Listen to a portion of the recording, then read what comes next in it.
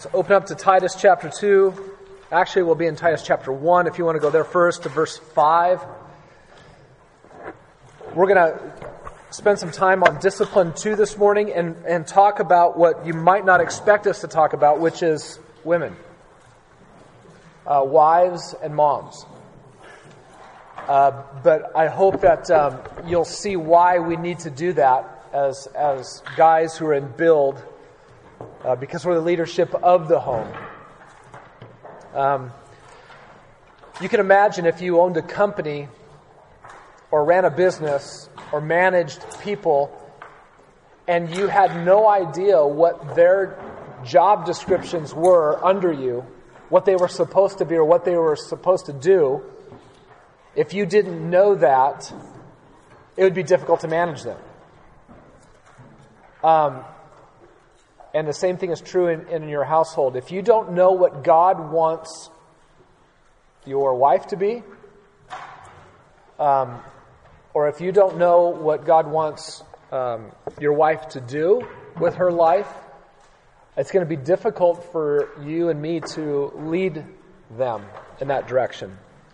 So what I want to do first is we're going to primarily zero in on Titus 2, verses 3 to 5, but we need to make sure we understand what's going on in the book of Titus.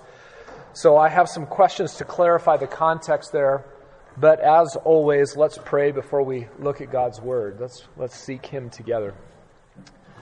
Father, we do seek Your face. We ask for Your help. Lord, we do not want to approach these words like it's an instruction manual for some piece of equipment at home, that we could just read it without praying and get it or not. But these are Your words, which reveal Your heart, Your will for Your people in the church. And we pray, God, that You would align our thinking with Yours, that You would... Lord, there's some difficult things in this passage that are not very culturally popular, even in the evangelical church. And I pray, God, that what we would do is we would humble ourselves under Your Word, that Your Word would speak clearly to us, that I would not cloud its meaning, but only help draw out its meaning that's there. And I pray, God, that we would just humbly rejoice and receive what You have for us in Your Word. So be with us, God. Draw near to us as we now draw near to You. And we pray in Jesus' name. Amen. How does the Word of God and the gospel shape the believing woman in her household? You need to know that. You need to know that as a man. Even if you are a son who is living under your parents' leadership, your dad's leadership, you need to know what God expects your believing mom to be and what God expects your believing sisters to be. And if you are living with some roommates and you're not married yet, you need to know what God wants your future wife to be. You need to know what kind of woman to look for. You need to look for a woman who's in tune with what God says she must be and do. Do you know God's plan through His Word for your wife, for your daughter, for your sister, for your mom? Well, let's talk about Titus chapter 1 here at the beginning. I got some questions there for you. Why did Paul leave Titus in Crete? Well, he tells us in verses 5 to 9. For this reason I left you in Crete. This is the island of Crete in the Mediterranean. Paul is talking to Titus. I left you there that you would set in order what remains and appoint elders in every city as I directed you. Namely, if any man is above reproach, the husband of one wife, having children who believe, not accused of dissipation or rebellion. For the overseer must be above reproach as God's steward, not self-willed, not quick-tempered, not addicted to wine, not pugnacious, not fond of sordid gain, but hospitable, loving what is good, sensible, just, devout, self-controlled, holding fast the faithful word which is in accordance with the teaching, so that he will be able both to exhort in sound doctrine and to refute those who contradict. Why did Paul leave Titus in Crete? What is it that remains as a need to be filled? It's primarily to appoint elders in the churches that are there. And the way that he ends, verse 9, tells us where he's going next in verse 10. The elder needs to be able to both exhort in sound doctrine, and to refute those who contradict. That's the positive and the negative use of God's word from an elder in a church, from a shepherd in a church. I need to exhort you with sound doctrine, and I need to be able to refute those who contradict the sound doctrine. That's what an elder must do. Why do elders need to be able to do both of those things? Well, verses 10 to 16 tell us why in Crete. Because, there are many rebellious men, empty talkers and deceivers, especially those of the circumcision, from the Jewish line, who must be silenced because they are upsetting whole families, teaching things they should not teach for the sake of sordid gain. One of themselves, a prophet of their own, said, "Cretans are always liars, evil beasts, lazy gluttons." I love this. This testimony is true. For this reason, reprove them severely, so that they may be sound in the faith, not paying attention to Jewish myths and commandments of men who turn away from the truth. To the pure, all things are pure, but to those who are defiled and unbelieving, nothing is pure. But both their mind and their conscience are defiled. They profess to know God, but by their deeds they deny Him, being detestable, disobedient, and worthless for any good deed. Why do elders need to be able to both exhort in sound doctrine and to refute those who contradict? Because there are some men who are stepping into families and upsetting them with wrong doctrine. And it is the elder's job in a church to make sure that that doesn't happen. They must be silenced. They're not given a platform to speak their issue. They're silenced. That is why there is something that yet remains that needs to be done in Crete. Elders need to be in the church. Well, how should Titus be compared to those false teachers? Chapter 2, verse 1. But, in contrast, as for you, Titus, speak the things which are fitting for sound doctrine. Okay, so they're teaching, these guys are teaching, right? Look back at chapter 1, verse 11. They're teaching things they should not teach for the sake of sordid gain. So here's God's answer to these false teachers. It is the true teacher. It's the elder. It's the Titus, leader of the church. Speak the things that are fitting for sound doctrine. What is Paul's strategy? Let's actually take a look here at Paul's strategy in verses 2 to 10. So that Titus can address the change that's caused by the false teachers at the household level. They're teaching at a household level, right? The false teachers are. They're going into families and upsetting them. So what's going to be Paul's correction for Titus for that situation? Older men are to be temperate, dignified, sensible, sound in faith, in love, and in perseverance. Verse 3.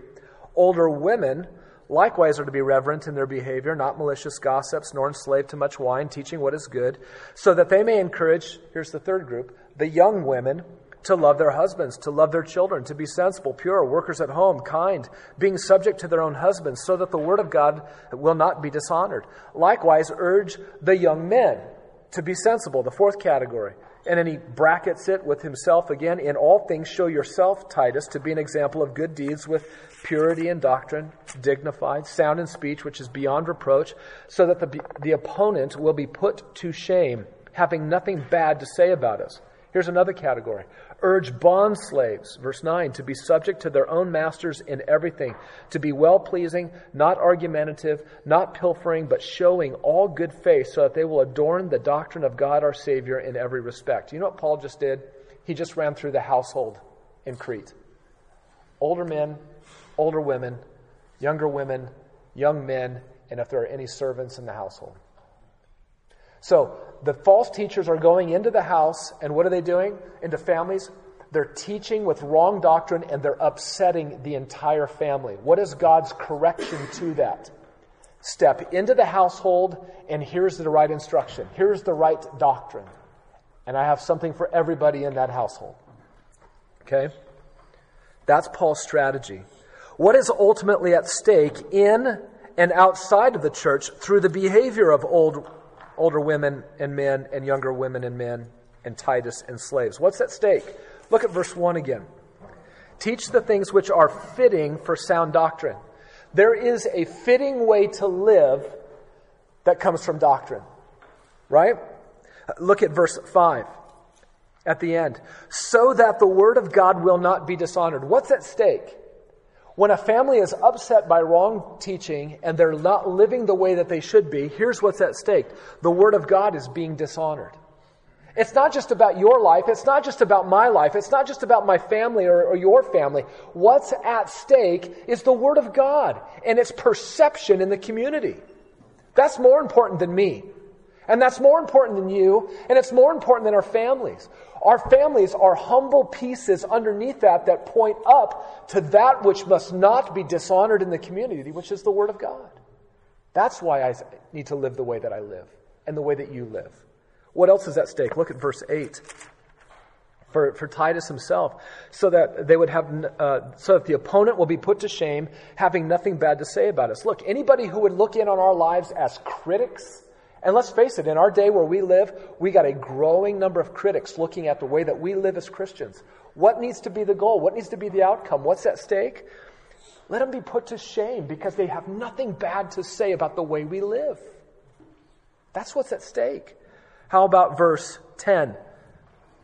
For slaves even, so that they will adorn the doctrine of God our Savior in every respect. By the way that the slave lives in Rome, or in the Roman Empire, think about this. The way the slave lived in the Roman Empire, in a Christian home, a Christian slave in a Christian home, it would make the teaching of God, the doctrine of God, appear to be beautiful. That's what's at stake. That's why these guys who are stepping into families and are upsetting the whole families through their wrong doctrine, that's why they must be silenced. And there need to be elders in the church who can help make sure that happens. And you correct it with right teaching. How is it possible for these believers to adorn the doctrine of God our Savior in every respect through their behavior? How is this even possible? Look at verse 11. Here's why. Because the grace of God has appeared.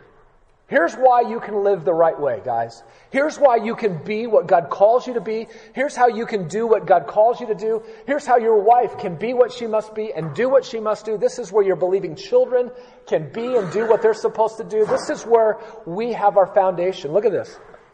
The grace of God has appeared, bringing salvation to all men. We're saved because of God's grace.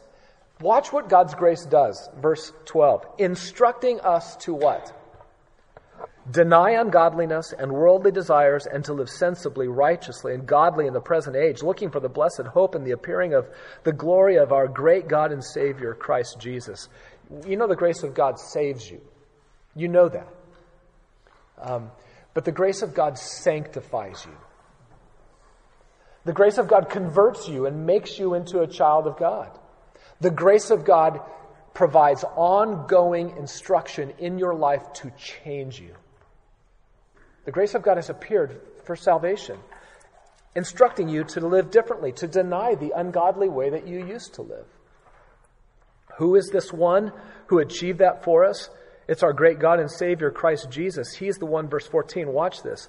He gave himself for us to redeem us from every lawless deed and to purify for himself a people for his own possession, zealous for good deeds. Why did he die for you?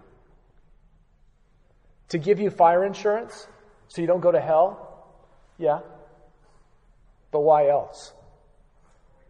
To purify you so that right now you would be a people for his own possession, that you would be zealous for good deeds. That's why Jesus died for you, so that you and I would live different. We would not be what we once were. Our lives must change. And why in a Christian household must our lives be different? What's at stake?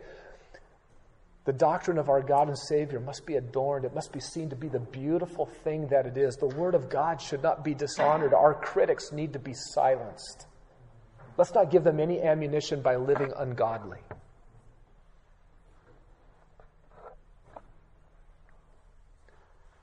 Why is it important for men in the church to understand God's gospel and its effect on women? Its effect on you. But why must you need to know this about the women in a household?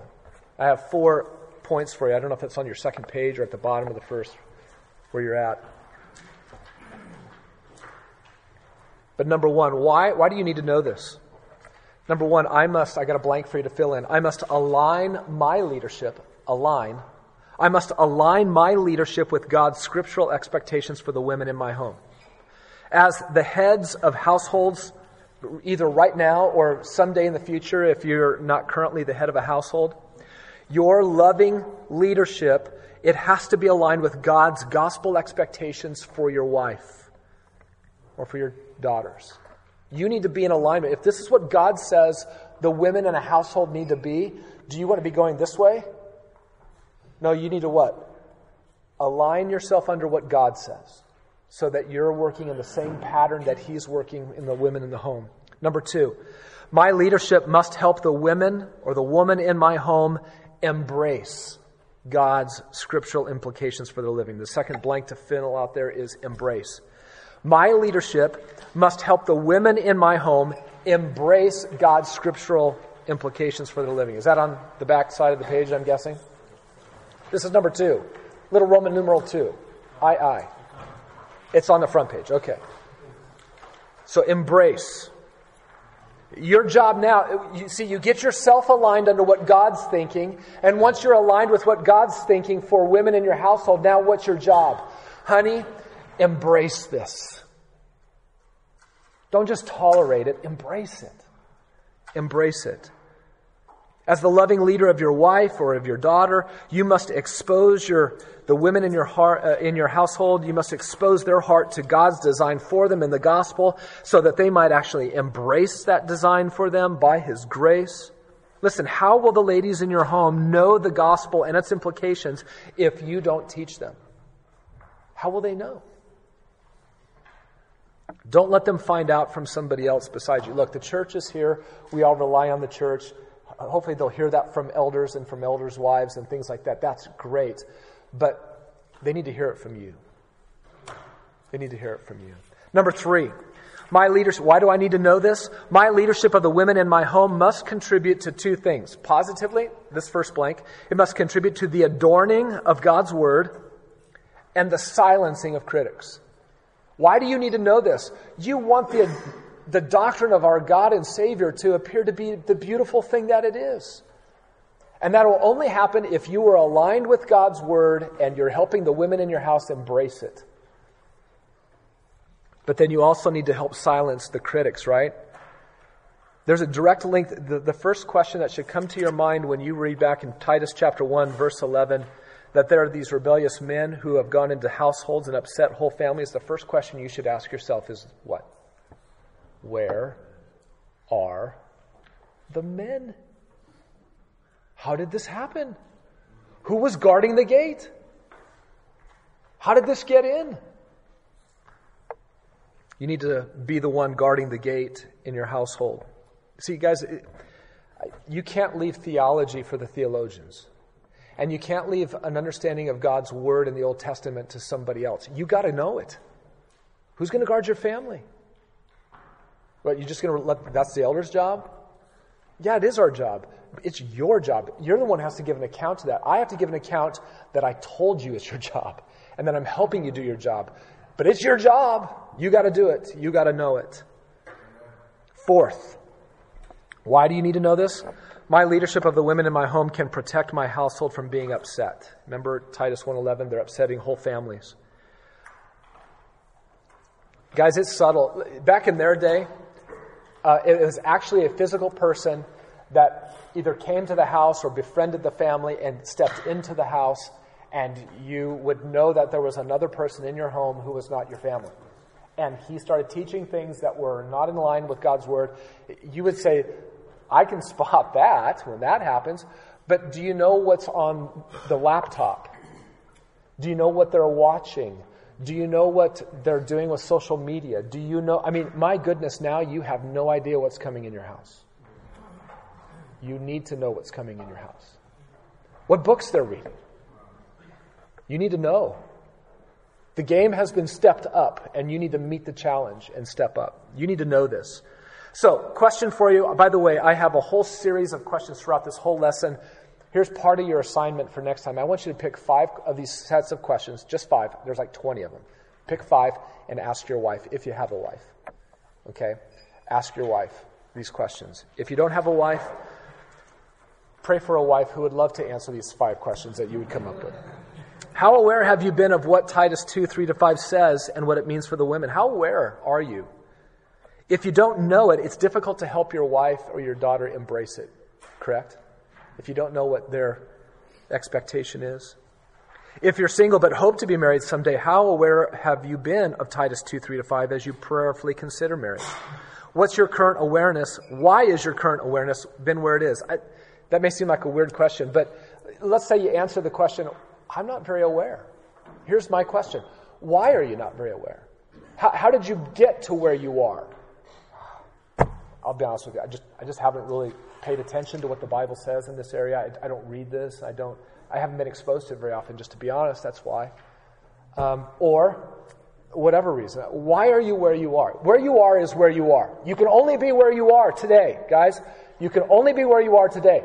Now, why are you where you are is a very important question to answer so that you understand how you got there and how you can leave and get to where you need to go, right? If you need to move at all. If you're married and have daughters, how aware do you think the women in your home are? Okay, so let's say, I know what God's expectations are for women. But what if we went to your wife or to your daughters, your believing daughters, old enough to understand? How clear would they be able to articulate what it is? Just because you know it doesn't mean what? They know it. Okay? So how aware are they, and why are they at the level of awareness they currently are? The whole point here is the women are going to be as aware of it as you are. Don't let them go around you or over you or under you to get to what God's expectations are. Lead them to what God's expectations are, okay? And here we are. What are God's expectations for the women? Let's get to Titus 2:3-5. That was just to understand the context, okay? The gospel is honored through transformed older women training transformed younger women. We want to honor the Word of God. We want to honor the gospel. And the way that that's done is taking transformed older women and having them encourage transformed younger women. I've got 3 points for you under this. Let's talk first about what older women transformed by the gospel must be. That's where Titus begins. Older women, verse 3. Let's just stop for a moment and think about that. The text doesn't tell us any specific age. Some men I really respect believe that because child rearing ends at about 60 to 65, it's reasonable to take older women as referring to women who are at least that age. That just seems arbitrary to me. I don't know how you put an age on this. I think the thing not to miss, though, is that the older women in a church are a spiritual resource, a rich spiritual resource in the church. In a church like ours, 10 years ago, the average age of probably anybody in the church was under 30. And now it's much different. Praise God. Look at all the gray hair in this room. Look at all the gray hair in this room. That's a huge blessing. The older women in this church that would have fell into this category 10 years ago are not the same older women that would fall into the category now. There's much older women, and it's a huge blessing. And by the way, just you know this, that just being older for the women and for the men, it doesn't mean that it automatically equals wisdom and purity and godliness. Growing old doesn't mean that you necessarily are godly. Right? Just want to make sure we know that. Okay, so there's 4 descriptions for the older women in verse 3 and 4. Let's talk about them. Number 1, reverent in behavior. Reverent. This is the only use of this word in the New Testament here in verse 3. Older women likewise are to be reverent in their behavior. It has its roots in its meaning into the priesthood. So it was a priest or a person who was set apart for priestly duties. That person was seen to be sacred or set apart for something special. That's the idea that is to be carried over here to the older women. Not that she's a priestess or anything like that, but that she lives a sacred life to God. She is set apart for God in the church. Even though she appears to be a very common older woman, maybe one that you would quickly just look past, she wouldn't catch your eye for any possible reason, but she has the demeanor, she has the behavior of one who understands that she's set apart for God to minister in the body of Christ. What she is about in this ministry, what Paul is saying, it's sacred. This is important. She needs to be set apart for this. She needs to be a set-apart woman. Maybe it could be said that she practices the presence of God in her daily living. That's one way to think of being priestly, that you're constantly in the presence of God. We talk about the priesthood of believers. Peter talks about that in 1 Peter. We all need to be practicing the presence of God as if we are priests living in His presence, going about to and fro in our ministry. That's what she's supposed to be like. Most likely, I think this is the overarching quality for the older women in verse 3 here, that all of the other ones kind of help flesh out, kind of like elders are to be above reproach, and then all of the rest of the categories for them in Titus 1 and in 1 Timothy 3 help us understand what it means to be above reproach. I think this reverent in behavior is kind of an umbrella qualifications, and the other ones underneath it help us understand what it means to be reverent in all their behavior. This is what the power of God intends to produce through the Word of God in an older woman in the church. She needs to be reverent in her behavior. Do you long for your wife to be such a woman, guys? A reverent woman, a set-apart woman. Are guys who are not yet married, this is the kind of woman you look for. This is the kind of woman that you need to have. One who wants to be and is striving to be set apart by God for His use. Guys, are you concerned to direct your wife in this direction? Ask your wife if she thinks you're concerned for her holiness of life. Honey, can you imagine this? Okay, having a conversation.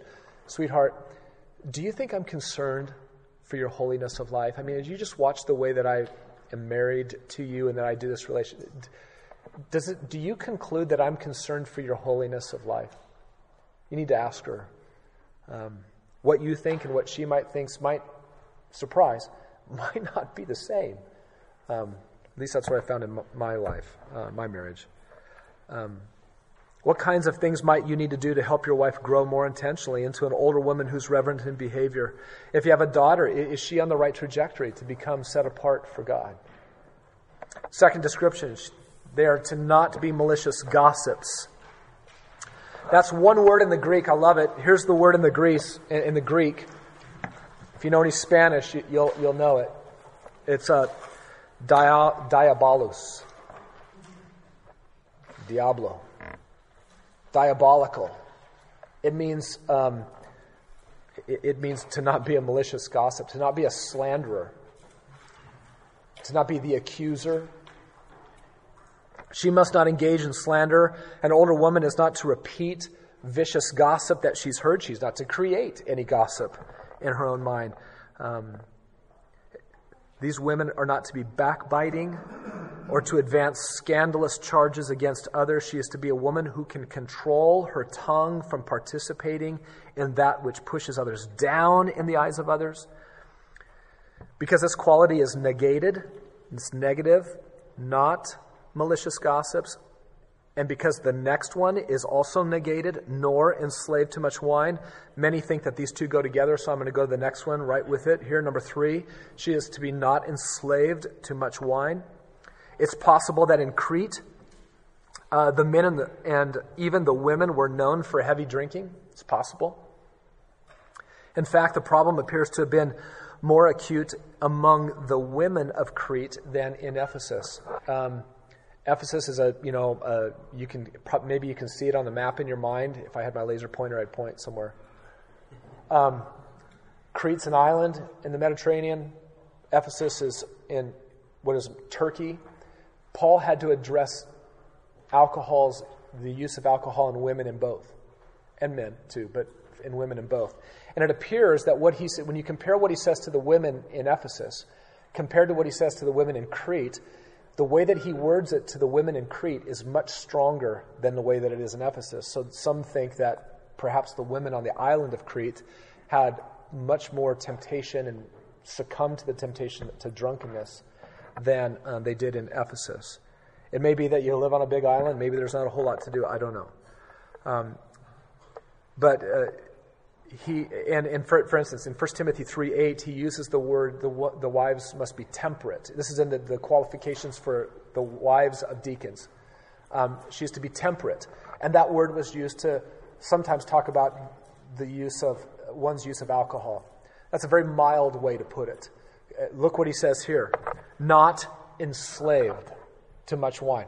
That's not a mild way to put it. You can't be a slave to wine, is what he's saying to the women of Crete. So, it's a term of bondage. Now, what do we know about this? Paul nowhere totally forbids wine, right?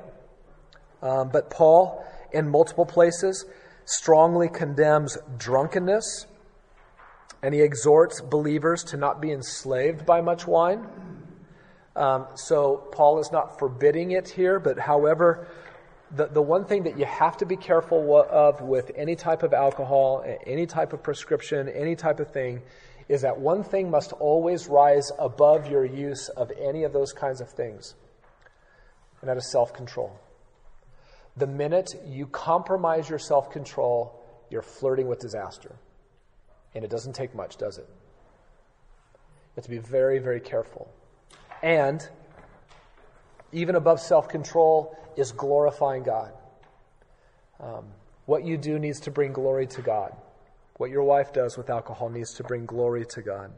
So the point here is self-control needs to stay intact, and the glory of God is at stake. What's the connection then between not malicious gossips and not enslaved to much wine? Well, what does a little bit of alcohol do to the tongue?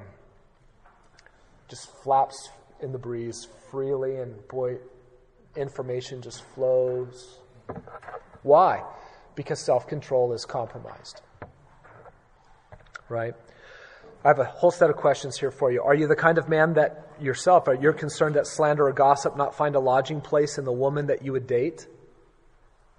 Guys, if you're dating a gal or interested in a gal and she's letting you know about everything she knows about everybody else, that's a red flag. That's something that needs to be addressed. You can help shepherd her. Do you long for a wife to be in control of her words? Do you know? Here's an important one. Not just the words that she says, but the words she types, the words she texts. Do you know what the effects of her emails are on others? Do you know the effects of her texts? Do you know the effects of her Facebook postings on others when she posts? Is there any advancement of things that shouldn't be advanced? Are you looking for a woman who's far from the charge of being a malicious gossip? Are you concerned to direct your wife away from gossip? What about alcohol? The last two sets of questions here. Are you a kind of man that's passionate to not lose your own self-control in the use of alcohol? You're setting the example in your home. Do you long for your wife to always have self-control, especially in her use of alcohol, if she does? By the way, this is not an exhortation to use alcohol, just so that clear. Right? That's between you and the Lord, but boy, be very careful. Remember, there were people outside who were making accusations on the Christian family in Crete. We don't need the unbelieving world around us pointing in at the Christians because of their use of alcohol, going, see, just like us. Just like us. It's very sad. You need to be very careful. As a single man, is this the kind of woman that you find attractive? One who even wants to stay away from alcohol? Has your oversight of the use of alcohol in your marriage and in your home, has it been helpful for your wife? Maybe you need to ask her, honey, has it been helpful? The way that I interact with alcohol, is that helpful for you? I grew up in a home where both my parents, unbelieving home, both my parents drank a lot. Everything we did revolved around drinking as a family. And both my mom and my dad.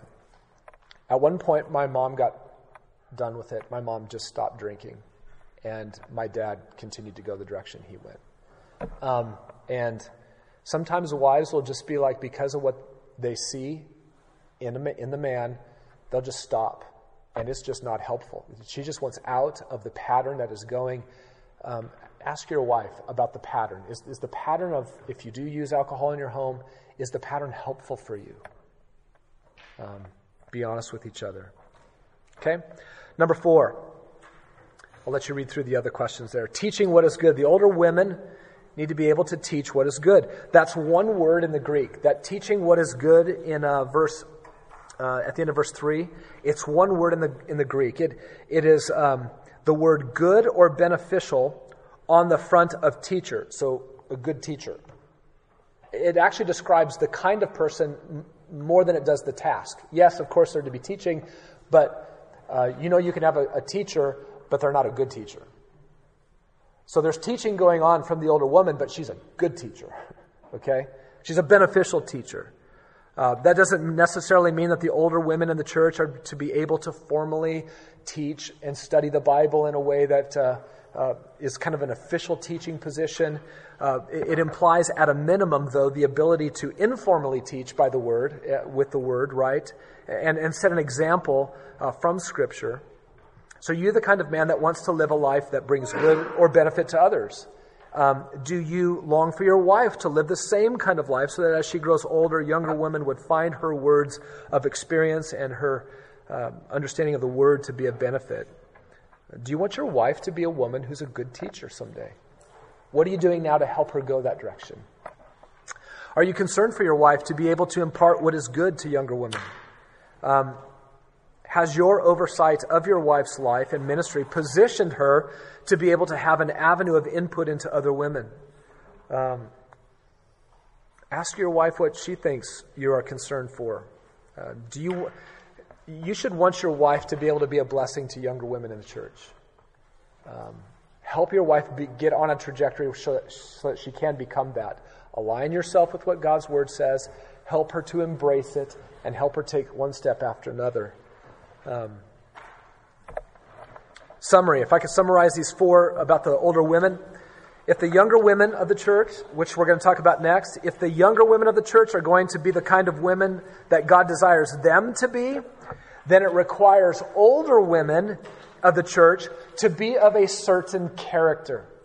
The older women of the church have to be of a certain character because the younger women of the church, you're going to see here in a moment, are dependent upon the older women being what they're supposed to be.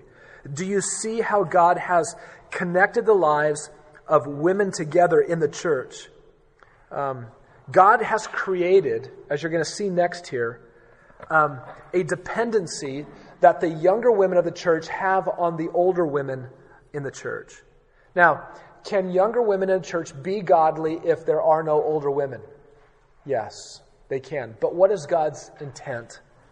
God has something much better than just young women becoming godly on their own.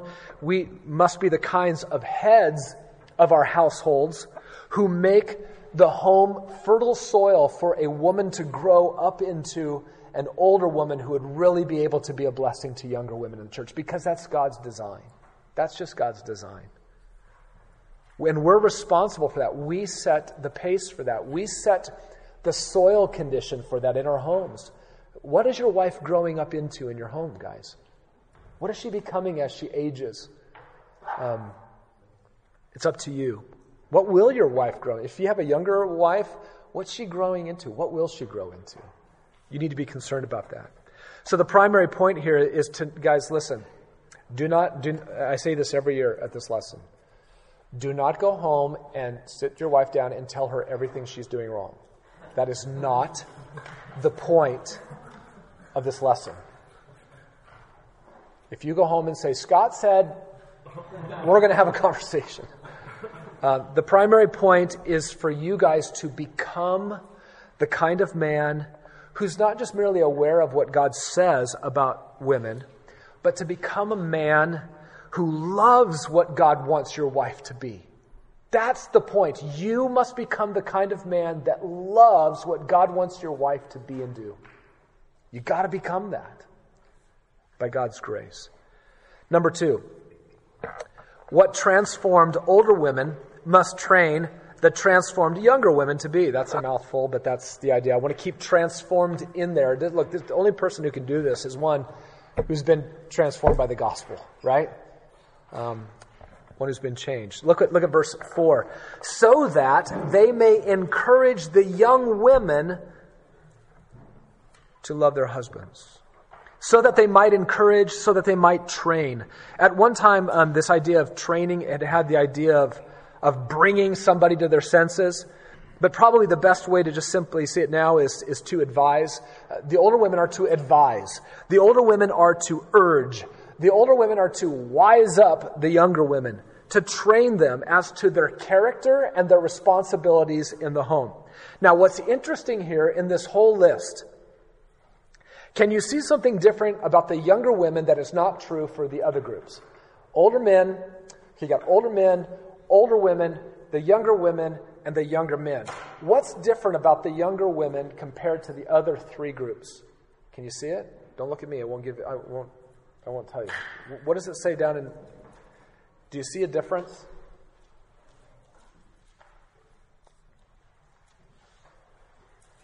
Older men are to be, older women likewise, so that they may encourage the younger women. Verse 6, urge the young men, bond slaves. All right, I gave you enough time. Please, we'd love for you to embarrass yourself. Huh?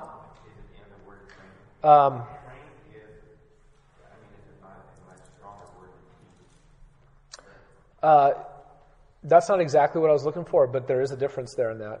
Yeah. Let me ask it this way. Which groups get instructed by Titus? Directly. And the older women. Which group does not get instructed directly by Titus? The younger women. Now, we shouldn't make more out of that. That's not saying that an elder should never talk to younger women in church or anything like that. But it's interesting. What is the point? What is Titus? What is Paul making? What point is he making? What's unique about this group? It's this, that God has one of these groups more dependent on another group than the other ones. The younger men are not instructed here by Paul to be taught by the older men. Now, should that happen in a church? Yes, we want that to happen in a church. But that's not the point that's here. The point emphasized here is that older women have a very direct training role with younger women that goes even beyond what Titus would do as a pastor, as an elder in a church, or what the other elders would do. Now, can and should elders instruct younger women in the church? Yes, and we do. We're not afraid to do that. But what's being emphasized here is that there's this unique relationship that exists between the women in the church. That really is emphasized here uniquely in ways that there's no emphasis like that for the men. Okay? The older women are to exhort the younger women towards what they must be in the Word of God, and what they must do in the Word of God. And Titus and the elders of the church are to rely on the older women doing this with the younger women. This is why we have the ministry Wellspring. This is why we have a mentoring ministry that Chris Evans heads up, that I help her with. If there's any woman that wants to be mentored by another woman, discipled by another woman, we try to match them up with somebody, a woman, to that, because we're depending on this relationship. This is why it's so important for the women of the church to be built up. Young women would just be the women who are in the earlier stages of life, in contrast to the older women. Probably women who are newer or fresher in marriage and in parenting. Let's talk about what they are to be and do. Number 1, what transformed older women must train the transformed younger women to be are husband lovers. Verse 4. So that they may train or advise the young women to love their husbands. Interesting word. It's one word. It's the word, it has the word love on the front of man. a man lover. And it means her husband. It doesn't mean just any old man. It means her husband, right? Having more than an emotional affection for her husband is what's in view here. Whenever you see biblical love brought up in Scripture here, it is always the self-emptying out of a person for the good of another. Self-giving. You give yourself away for the good of others. God so loved the world that He gave Himself away in His Son. You see, biblical love is where you would sacrifice yourself, you would empty yourself out for another.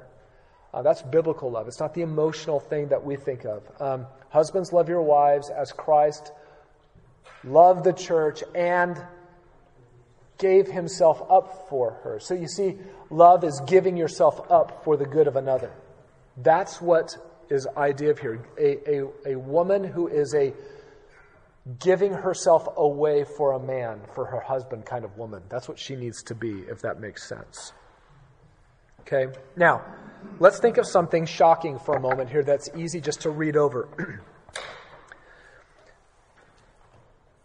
Train or advise the younger women to love.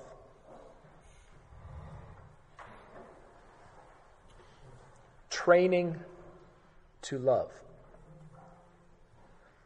We live in a day where we're supposed to fall in love. Right? It just happens to you.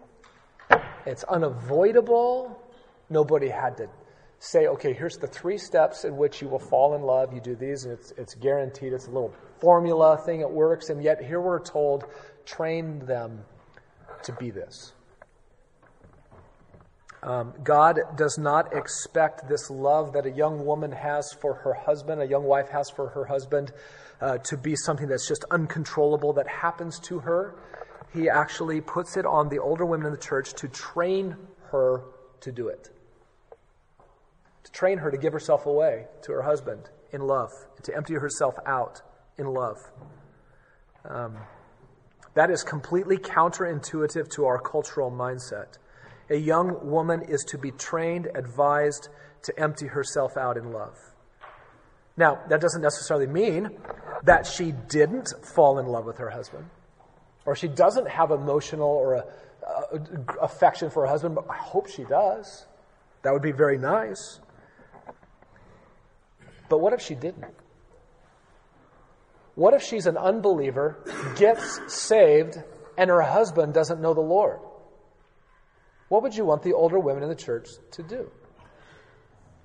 Train her, advise her to love her husband. So this exhortation would even work in a first century setting in which there would be arranged marriages. Where the first time you would meet your husband would be on the wedding day, or that'd be the most you'd see of each other. And what does that woman need? That's not unbiblical, by the way. It's biblical. It's not in Scripture. There's a freedom. Cultures have practiced that and still do. What would you want the older women in that church to do? Teach her how to fall in love?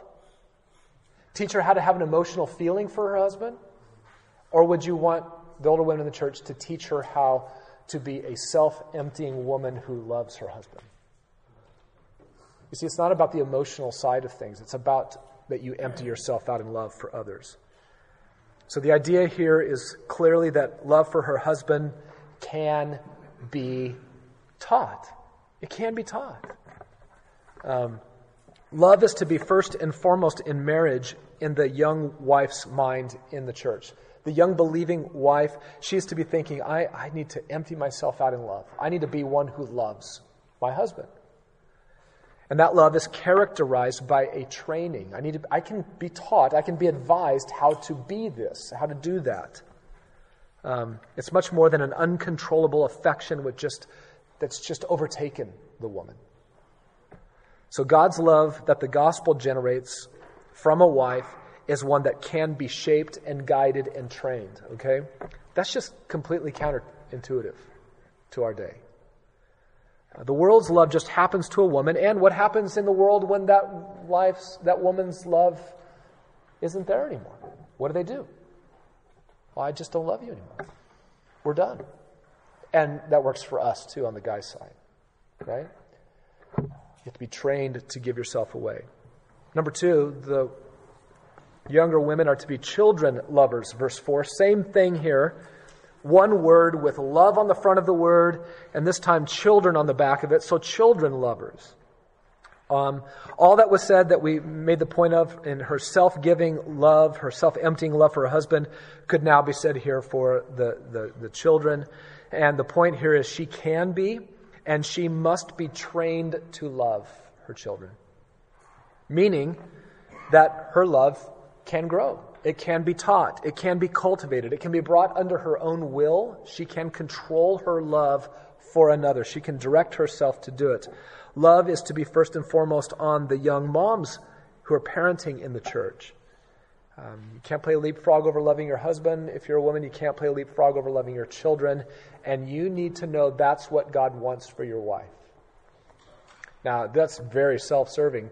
Honey, I want you to be a husband lover because I benefit because I'm the husband. So, but you still need to be in line with this. Has your wife ever, some questions for you. Has your wife ever heard from you an expression of gratefulness to God for her love? Have you ever said, honey, thank you for the way that you empty yourself out for me and for the kids, if you have any? Have you identified the acts of love your wife demonstrates towards you? Not just how she feels for you, but how she acts and empties herself out for you. Are you touched more by how God feels about you or what God did for you? Now, He has feelings for you. But He put His money where His mouth was. He put His money where His emotions were. Didn't He? His Son died. Watch your wife empty herself out and notice it and tell her about it. Okay? Ask your wife if she feels like you expect her acts of love or if you appreciate her acts of love. One of the most discouraging things for anybody, for you, for anybody, but for your wife, is if she's emptying herself out repeatedly all the time, for you, for the kids, for you, for the kids. She's just emptying herself out and she never hears from you any acknowledgement that you even notice it. Very discouraging. Don't discourage your wife. Encourage her. Go home and make a list. Watch now with new eyes, fresh set of eyes on how she is emptying herself out. Sit down with her and list out. If you want to see your wife pass out before your eyes, make a list of all of the ways that you know she empties herself out. Take her out on a date, sit her down, and while you're waiting for the food to come, say, I've made a list of all of the ways that you have emptied yourself out for me that I see. And I just wanted to tell you that I've seen them and that I'm grateful to God for you and I am blessed by them. Here we are. And then you pick her up off the floor and put her back in her chair and you continue. It'll be fun. Number 3, the older women need to teach the younger women to be sensible. Verse 5, to be sensible. It means being in control of oneself, being prudent, being thoughtful. A thoughtful person who's controlling oneself, who's prudent.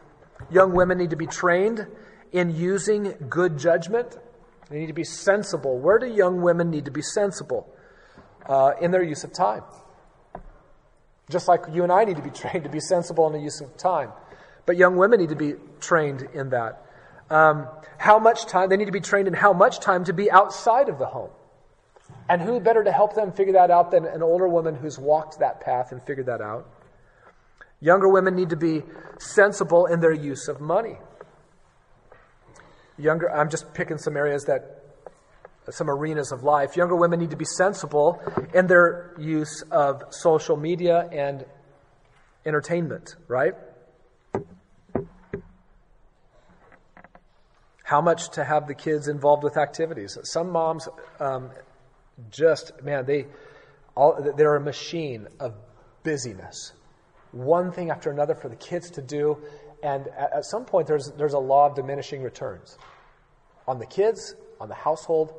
And an older woman can help a younger woman be sensible about how much activities to become involved in. Okay? You should have an opinion about that too. But take advantage of the older women's ministry in the church with the younger. Are you looking for a wife who has good judgment?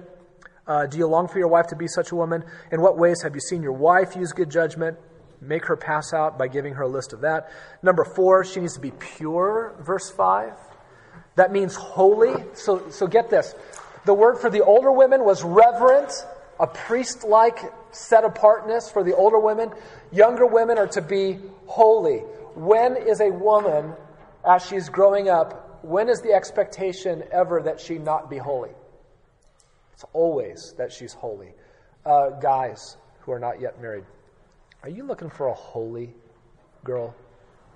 A girl who wants to be pure? Who's striving for purity?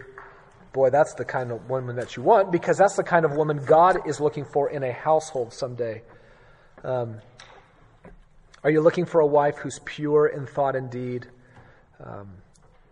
Men, do you know what impurities tempt your wife? There's some questions here for you to think through. Have you ever thought about whether or not your leadership in your entertainment that you lead your wife into, things you watch? Have you ever given thought to whether or not what you're entertaining your wife with actually tempts her to impurity? You can think through those questions there. Number 5, workers at home. So the older women are to train and advise the younger women to be workers at home. Verse 5. It's one word in the Greek again. It has the word house on the front and work on the back. A house worker, a worker in the house. It's the carrying out of all the household responsibilities. It is to be active with the work that a household of people requires. The idea with this word is more of what the wife is to be than what she does. Yes, she works in the house, but she is to, again, you can have somebody who's a house worker but doesn't do good work, but this is a one who is the kind of woman she loves to be known as working in the home. It's not so much about specifically the lists of tasks that she does in the home. It's about the kind of woman that she is. And it's about the center of gravity for her is her work in the home. Now, why does her center of gravity need to be the work that's in the home? Well, if she's going to be a husband lover and a child lover, guess where they live? In the home. The home is the center of gravity for the woman who is a believer. So the loving wife and the loving mother finds herself absorbed in the countless responsibilities of the home. Now, here's my question. Why is she that way? Why is she to be this way? Why is she this way? Because the Word of God shapes her to be this. Now, we can resist that, just like I can resist the shaping effect of the Word of God in my life, and so can you. But if the Word of God has its freedom to shape her, she will be this. Just like the gospel generates a sensible characteristic, right? How can she be sensible apart from the gospel? She can't be. What about the characteristic of being pure? How can she be pure apart from the gospel? What does the gospel shape a woman to become? Pure. If we look on in the list in verse 5, kind. How can you be kind without the shaping effect of the gospel on the life, right? So where do all of these qualities and characteristics come from? The Word of God, the power of the Word of God, and the power of the gospel in a life. And it's not any different for being a worker at home. Where does that come from? It's a gospel quality. It's a Word of God quality in a woman.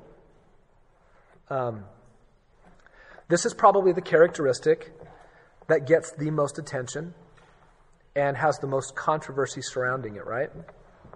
And it is probably in this list the quality that is most easily negotiated away by a Christian couple.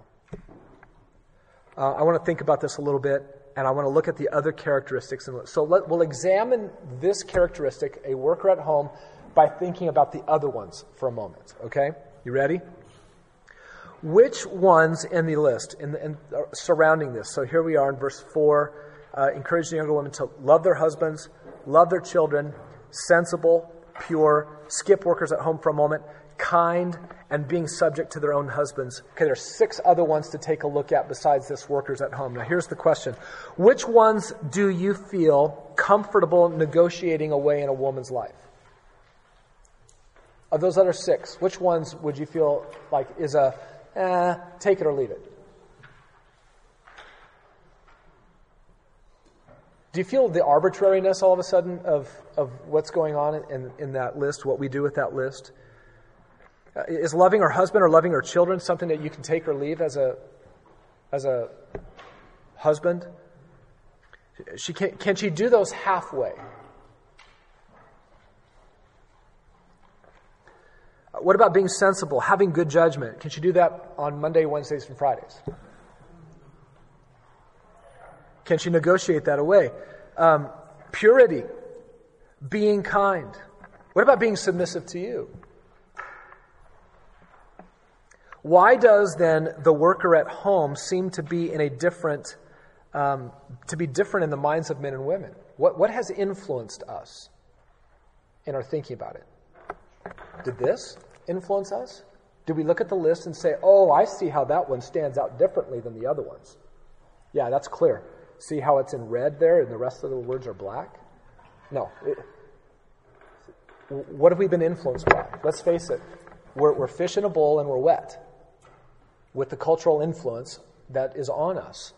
Now, don't flip out because you don't know what we haven't said everything yet that needs to be said on this. But I want you to feel the weight of how arbitrary it is for what Christians have done in terms of thinking about what a wife and her relationship to the home is.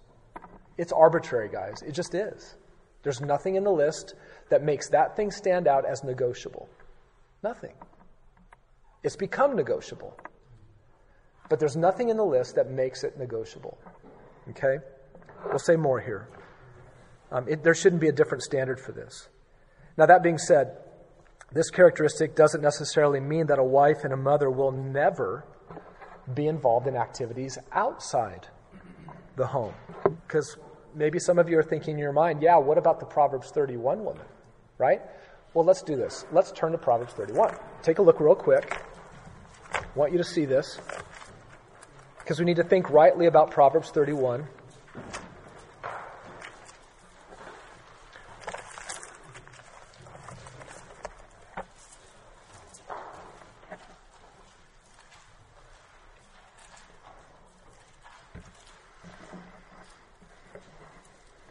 Verse 10, an excellent wife, who can find? And her worth is far above jewels. The heart of her husband trusts in her, and he will have no lack of gain. She does him good and not evil all the days of her life.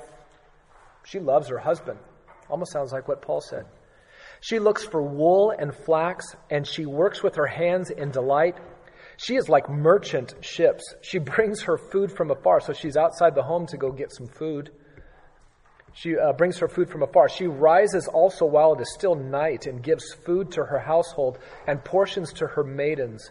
She considers a field and buys it. See, she's a businesswoman. She's a career woman. See, a believing Jew woman can be a career woman. See? She considers a field and buys it. And from her earnings, she plants a vineyard.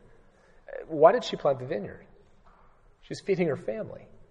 So yeah, she went outside, but her family is the benefit of it. She girds herself with strength, and she makes her arms strong. She senses that her gain is good. Her lamp does not go out at night. She's a hard worker. She stretches out her hands to the distaff, and her hands grasp the spindle. She's making clothes for her family. She extends her hand to the poor. She stretches out her hands to the needy. She's not merely and only in her home. She's not afraid of the snow for her household, for all her household are clothed with scarlet. She makes coverings for herself. Her clothing is fine linen and purple. Her husband is known in the gates when he sits among the elders of the land. She makes linen garments and she sells them. See, she's outside and she's taking care of things. She supplies belts to tradesmen. Strength and dignity are her clothing, and she smiles at the future. She opens her mouth in wisdom, and the teaching of kindness is on her tongue. She looks well to the ways of her household and does not eat the bread of idleness. Her children rise up and bless her, her husband also, and he praises her, saying, many daughters have done nobly, and you excel them all. Charm is deceitful, beauty is vain, but a woman who fears the Lord shall be praised. Give her the product of her hands, and let her works praise her in the gates. Look, it is possible for a believing woman to be outside the home and to be engaged in commerce and to be engaged in work. But let's not confuse that. Let's not say that that is American feminism, right? It's not. That's a different thing. She is outside her home without neglecting her care of the home. In fact, oftentimes she's outside the home because her household needs to benefit from what she can go do. So even when she's taking steps outside the home, it's for what? The household to benefit, right? If something was tugging your wife away from her loving you, being a husband lover, if something was tugging your wife away from being a lover of your children, if something was tugging your wife away from being pure, from being kind, from being submissive to you, what would you do? Would you be concerned? Well, what if something is tugging away your wife from her work at home? Because I just want us to feel, between you and the Lord, you need to wrestle with where you guys are at and decisions you've made. Okay? I'm not here to tell you that, but I'm here to say that if there's been anything that's been influencing you to think that one quality is maybe in its own special category and you can kind of take it or leave it, I just want you to feel how arbitrary that is. And then you wrestle with God and let God wrestle with you through His Word and get you someplace. If you want some help in thinking through it carefully and you want to back up to square one and think through the decision-making process, let's do that together. Let's walk together and figure it out. But just beware of how easily American feminism has influenced even the church. And again, what are we after? People are on the outside, they're looking in, and what can they do? What don't you want them to say? Yep, just like us. Right? What this characteristic says is that positively she will simply be a worker at home. And listen, every woman is different. Some do not do well having very much, if any, work outside of the home, pulling them away. You need to know there's not a one-size-fits-all for every woman. Some women have a tolerance level that's very low, and if you get them distracted with things outside the home, everything crumbles in the home. Do you know what kind of wife you have? Some women have a high capacity for doing lots of things, and they can step outside the house more than other women can without the house suffering. Do you know what kind of wife you have? Do you recognize that your wife may go in and out of seasons? When you've got little ones, got to be careful how much your wife is out of the house. When they get older and they get into school and they're kind of gone and all of a sudden your wife goes, I don't have 3 little ones around my ankles anymore. What am I going to do for the next 3 hours? That's a new opportunity to think. Not a new opportunity towards American feminism. It's a new opportunity to think about how can my wife enhance her work in the home by maybe stepping outside the home and being at the kids' school. For going and doing this so that the house benefits. See, the bottom line is what she's going to be held accountable for is not how creative she was outside the house. What she's going to be held accountable for is what? Was she a worker in the home? Okay? So we got to think carefully about this together and make good decisions. And by the way, one last qualification on this.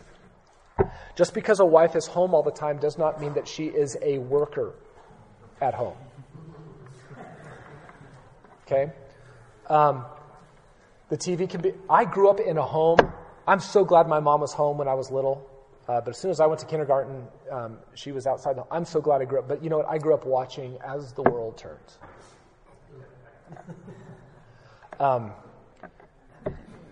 woman can be home and there's nothing going on.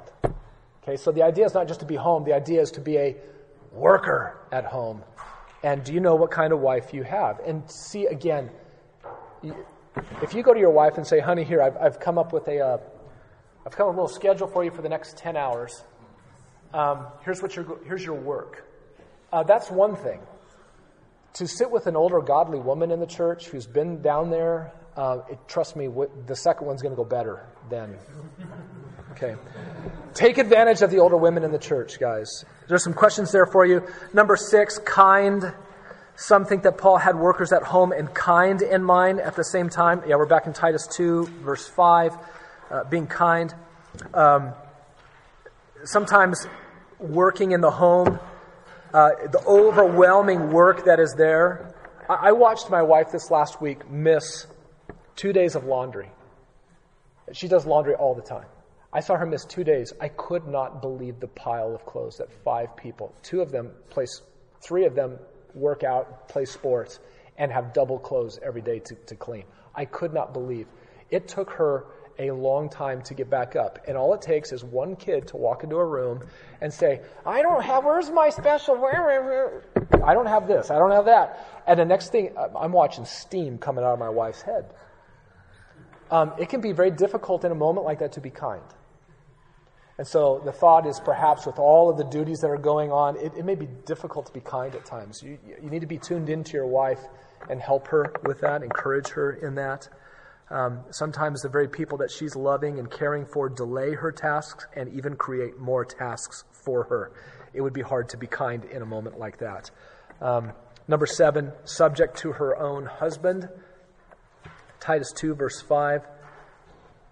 This is the same word for submit that is found in Ephesians 5. The idea that's built into this verb is that there is somebody who is in authority and there's another person who's not. And it's that simple. Somebody's in authority, somebody's the leader, and somebody is not. Somebody's the follower.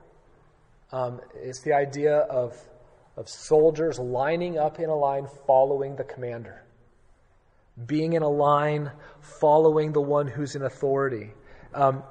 This is not determined this way because of spiritual superiority in the men and spiritual inferiority in the women. Therefore, the men are the leaders and the women are not. It is not that at all. It has nothing to do with spiritual inequality. We, before the Lord, men and women, are spiritually equal. She's ever as much a sinner as you are. You need as much of the blood of Christ as she does to be right with God. You need as much of the indwelling Spirit of God as she does to live a life of godliness every day. It has nothing to do with spiritual equality or inequality. It has everything to do with just role differentiation. Somebody's going to be the leader and somebody's going to be the father or the follower. My mind went to the Trinity. The best way to explain, if you want people to understand, the best way to even shepherd your own heart is, did the Father come and die on the cross? No, the Son did. Who said, I came to do the will of the other one? The Son. Now, the Son came and put himself under the head of the Father. Now, is that because he is less God than the Father? Is it because the Father proved himself to be wiser than the Son? Why is it that way? It has nothing to do with spiritual inequality. It has everything to do with role differentiation. It just glorifies God that one of the members of the Godhead put himself under the other. It glorifies God without diminishing his spirituality. Why does God have a husband be here and a wife be here? It has nothing to do with your spirituality. Do you not know that by now? It has everything to do with it. Just glorifies God. Boy, that humbles the one who's leading, and it's an encouragement to the one who follows. Okay? Older women can help teach that. Lastly, number 3, we're running out of time. What happens when transformed women are all they should be? Verse 5, you see that. This is so that the word of God will not be dishonored. We get to, think about this, the women in our church get to help prevent the Word of God from being dishonored in the community. Your wife, your daughters, your sisters, your moms, they get to be a part of helping the Word of God to be seen to be the beautiful thing that it is. But it takes older women who are transformed by the gospel, training younger women who are transformed by the gospel to be everything that God calls them to be in their homes. What Paul is saying here is that Christianity on the island of Crete is going to be judged particularly by the impact that the gospel has made on the women. That's what he's saying in this passage. Isn't that amazing? It's the older women's job to be concerned about their own character so that they can in turn help train the younger women to be of a certain character. And the women are helping to protect God's word from being profaned by onlookers. I love what MacArthur says. I think I put it there for a quote at the end. Is it there? The world judges the gospel, which is the heart of the word of God, by the character of the people who believe and claim to be transformed by it. If you guys are interested at all in your wife having, and if she doesn't have an older woman in small group that she can go to and be cared for by, I would encourage the first place to look for your wife and for both of you together to pursue is in your small group, because those are the people that you'll have the most consistent contact with. It's not the only place. If your wife could benefit from that, and encourage her to pray about that and say, honey, is there anybody in the church that you would just like to meet with? And not because you think there's something that's got to be fixed in her, but just because she needs to benefit from the older women in the church. Or maybe some of you have an older wife here because you're an older man, and you have a wife who needs to be a blessing to the younger women in the church. Would love to put that all together as well and help that happen, okay? All right. Guys, we have covered all we needed to cover. Let's pray, and you guys can be on your way for the day. Heavenly Father, we thank you for this word. Lord, I pray for my friends here, and especially if there's any challenge in their thinking about women being submissive to men, and that seeming like maybe something old-fashioned, out of date, or women being a worker at home feeling that way. Lord, I pray, God, that you would convince them and help them to see where your word is at. And that, Lord, you would make the rest of us humble and patient with each other. Achieve your good purposes in our lives through your word, by your Spirit. Oh, how we need you, Lord. And we are influenced by so much around us, outside of us, tugging at us, tugging at our lives. Lord, may we be godly men, courageous men, ready to step up and guard the door and care well for the women who are in our homes. May we align ourselves with your word and then help the women in our households embrace your word. And may we help adorn the doctrine of our God and Savior through the way that we live. May we be pleasing to you. And we ask it in Jesus' name. Amen.